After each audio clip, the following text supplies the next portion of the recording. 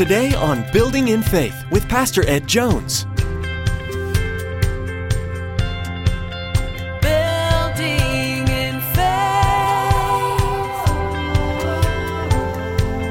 I mean, you don't even have to go to the end of the Bible. Just go back to the Old Testament. And people say, look at what happened in the Old Testament. I can't believe in a God who sent the Israelites in to slay the Canaanites. Women and children and men and families, well, they had committed sin. God owns it all. And guess what? He is a lawmaker. It's his kingdom. You may not agree with him, but that's the way it is. Reaching up high with arms open wide, we see you're changing our lives so we can be your hands and feet. Over the course of history, God has taken action and made decisions that would cause our human minds to ask a lot of questions. Today, Pastor Ed encourages listeners that the Lord is always in control and that we can trust his sovereign plan. It's easy for us to justify God's decisions with what would be right according to man's eye. We must adopt the humility necessary to forfeit our own desires and conclusions and rely completely on God. Jesus is coming back and wants his people to be ready with humble eagerness. Now here's Pastor Ed with part 2 of today's message entitled, The Return of the King.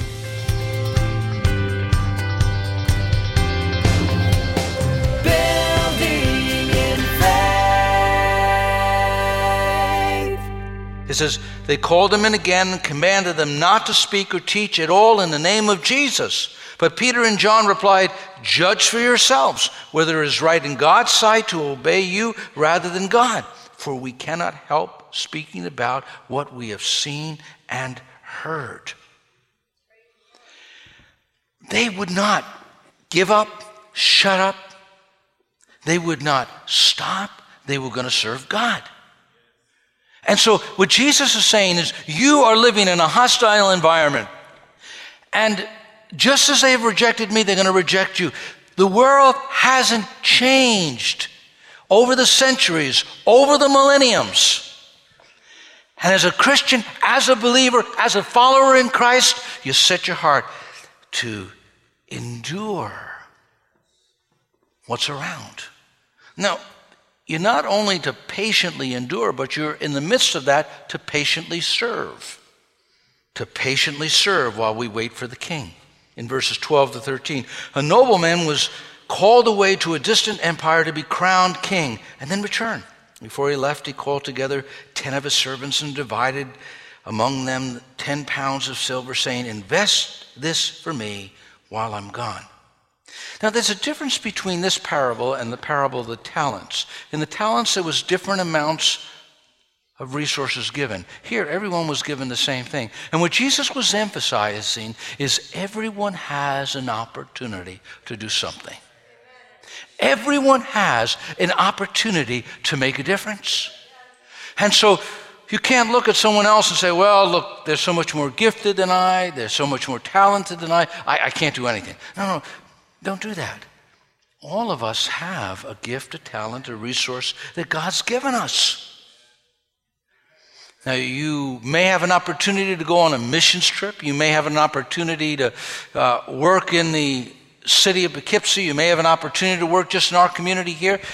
But use the opportunities. Don't waste the opportunities. And Jesus expects us to patiently serve and invest for me while I am gone. Now, we've been called into a kingdom. And in that kingdom, the king rules and reigns. And he shows us how to live. Jesus is acknowledged as the king in this story. Because when he went to Jerusalem, they welcomed him in as king on Palm Sunday. When he stood before the religious leaders, they acknowledged him as king. Even on the very cross, they put King of the Jews. He's a king.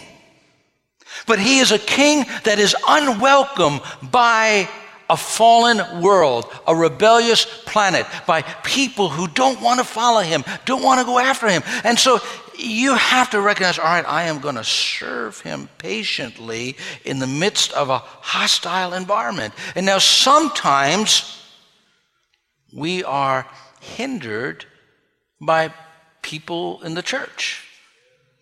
Now, that can be a broad picture painted because it was religious people who opposed Jesus. Sometimes religious people oppose the work of God in your life or the call of God or what God is trying to do.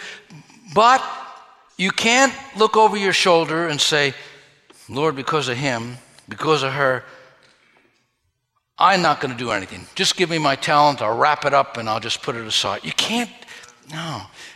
He wanted you to know that in spite of the circumstances inside the church, outside the church, in your home, outside your home, wherever you may be, don't stop serving the Lord. Because he's looking for faithfulness in us. As you look at the text, he's saying to his disciples, patiently endure the hostility. Then he's saying, patiently serve. You have to wait. Oh, Lord, it's so long. Lord, it's so long. No, just keep on waiting. But God, it's been centuries. He's coming. We don't know when, but he's coming. And someday, as sure as all of us are sitting here, we will be standing before our Lord.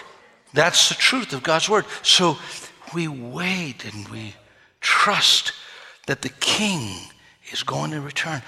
And we don't get weary and well doing. It leads to stewardship. An endurance, patiently enduring and patiently serving, is a reflection of the responsibility that he has given to you. He has made you a steward. In verse 15, you see the stewardship of those who serve the king. After he was crowned king, he returned and called his servants to whom he had given the money. He wanted to find out what were their profits. Someday, all of us will stand before God. The journey will come to an end. And God will say, okay, I gave you a good mind. I gave you opportunities. I gave you some health. I gave you some resources. How have you used everything that I have given you? Now, Jesus gives an example of 3 of the 10 people. There were 10 that he gave each all the same pound. It was money. It would have been equal to about 3 months' salary. He gave each of them 3 months' salary and said, invest this for me. You notice, first of all, the reliable stewards. In 1 Corinthians 4:2, Paul tells us, it's required of stewards that they be found trustworthy. Can God depend on you? Are you faithful to do what he's asked you to do? Will you come through for him? This idea of faithfulness, of trustworthiness is there. And so the first one comes and he gives a report in verses 16 to 19. Master, I invested your money, made 10 times the original amount. Wow. He must have worked hard. He must have believed. He must have taken risk.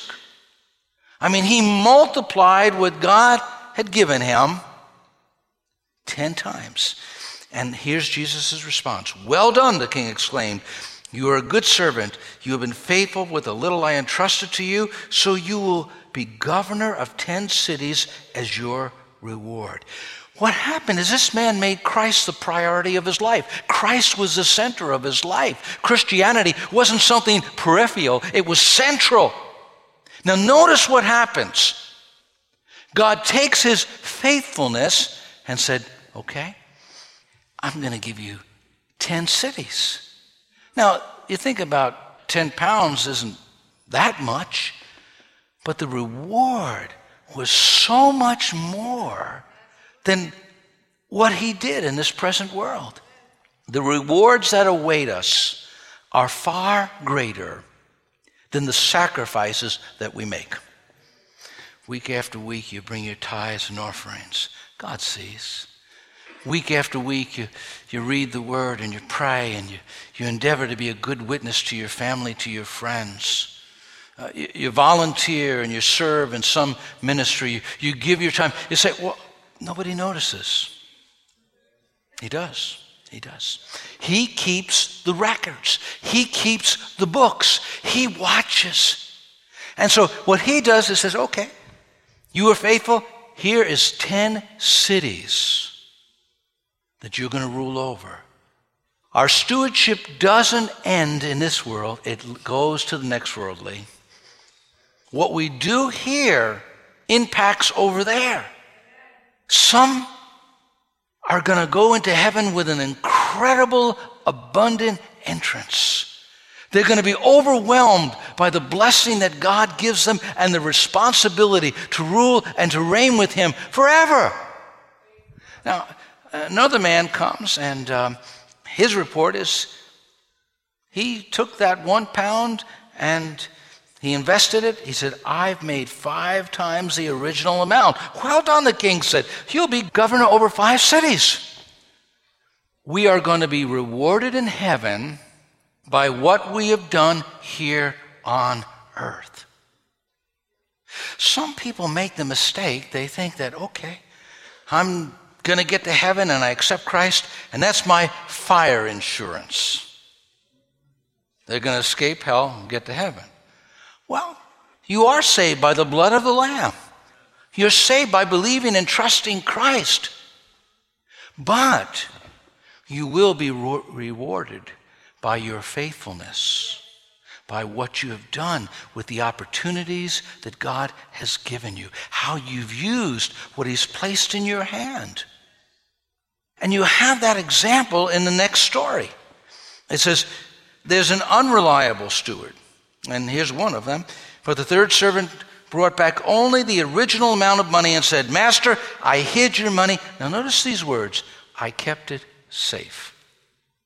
I kept it safe. He didn't want to take any risk. He's just going to play it safe. Well, I don't want to get involved. I don't want to upset anybody, or I don't want to, listen, I can't do that. And he was afraid of God. He was afraid of the master. Look what the text says. He kept it safe, and he was afraid. Now, I don't think in our culture the fear of God is that prevalent. I wish it were. But this man had a wrong view of the fear of God. And notice what Jesus says to him, because you are a hard man to deal with, taking what isn't yours. This is what he's saying to the master. And harvesting crops you didn't plant. Jesus is going to go and tell him, well, I'm going to judge you by your own words. Your own words are going to determine where you stand. What happens is wrong theology leads to wrong living. It does. Now, in our culture, I would say the big thing is to project on God that he is not only kind and benevolent, but to push it to the place of fault. He never judges sin. He never holds us accountable. He just turns the other way. Like a feeble grandfather who is just so benevolent. That's not what God is like. Now, our culture wants that type of God. Our fallen hearts want that type of God. The culture wants a God that pats them on the back every time they do whatever they want. And there's no such thing as absolutes, no such thing as right or wrong, no such thing as accountability. But that's not reality. That's a God of our own making. That's a God that's created from the fallen hearts of people who have rebelled against him. And that's why the culture is so anti-Christian, because they say, listen, only one way to God. Every religion has some truth in it. I can't imagine God sending people to hell. All right. It's not what the Bible says, though. If you want the God of Scripture, if you want the God of Revelation, if you want the God who says, here I am that I am, then you have to adjust your life to his and to what he has said about himself. If we don't, we're going to be in trouble. This man he had all sorts of excuses. A man who is good at excuses is never good at anything else. Some people, I don't want to serve in the church because they never acknowledge me. I don't want to serve in the church because of what she said, what he did. Well, no. They just ask too much of you. On and on, we could churn out the excuses. And we're so good at them, we believe them. And we feel justified in taking refuges in our excuses. Jeremiah, God speaking through the prophets, said, the heart is deceitful above all things. Who can know it? Paul said, I don't even judge myself. We don't even know our own hearts. We are masters at deception, and the greatest deception is self-deception. That's why the psalmist taught us to pray in Psalm 139, search me, O God, and know my heart. God, reveal myself to myself. Help me to see. Otherwise, we lose our way. We make foolish decisions. And here this man, he was good at excuses. His wife bought into it. His children bought into it. The church maybe bought into it. Well, I got to play it safe here. I'm not sure how the market's going to go. I'm not sure of this. I'm not sure of that. And, what's the outcome? The outcome is this. Listen to these words, because this is an eternal principle, even though it goes against our culture. Then turning to the others standing nearby, the king ordered, take the money from the servant, that 1 pound, and give it to the one who has 10. Master, they said, he already has 10 pounds. Yes, the king replied. And to those who use well what they have are given, even more will be given. But from those who do nothing, even what little they have will be taken away. Wow! If you're tight with God, it'll disappear. If you're unwilling to give your time, you're unwilling to give your talent, you're unwilling to give your treasure, it'll be taken. And you will get to heaven, but as by fire. Person comes through a fire, their house is destroyed, their treasure is destroyed, their car is destroyed. All they have is the singed clothes on their back. And some people are going to walk into heaven like that. They made it.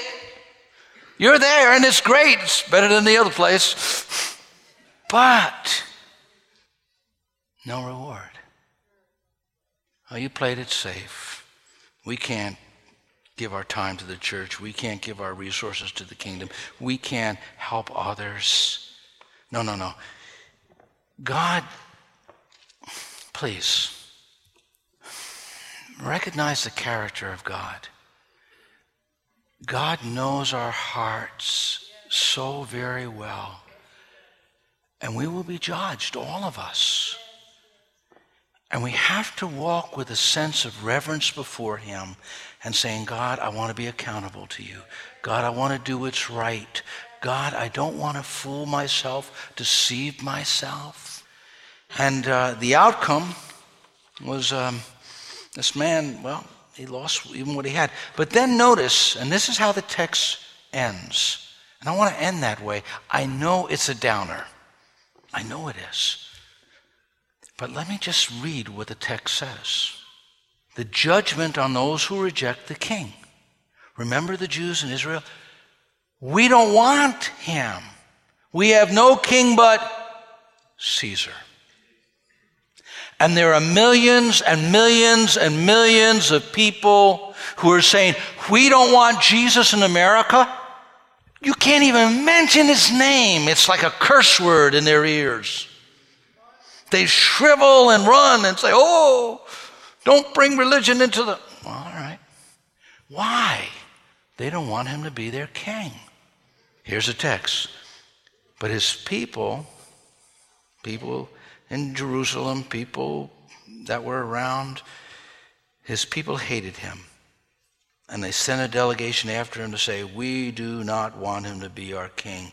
What you often encounter is the hearts of people saying, we don't want Jesus to be our king. We don't want to follow him. In 1927, here's Jesus, the Lamb of God who died on the cross for your sins. Here's Jesus, the one who said, come unto me, all you that labor and are heavy laden, and I will give you rest. He's meek and he's humble. Here's Jesus.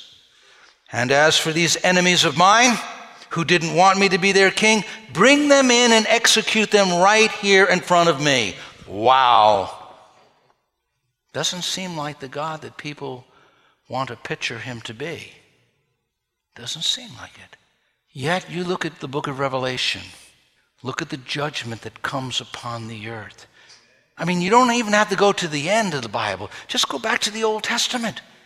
And people say, look at what happened in the Old Testament. I can't believe in a God who sent the Israelites in to slay the Canaanites. Women and children and men and families. Well, they had committed sin. God owns it all. And guess what? He is a lawmaker. It's his kingdom. You may not agree with him, but that's the way it is.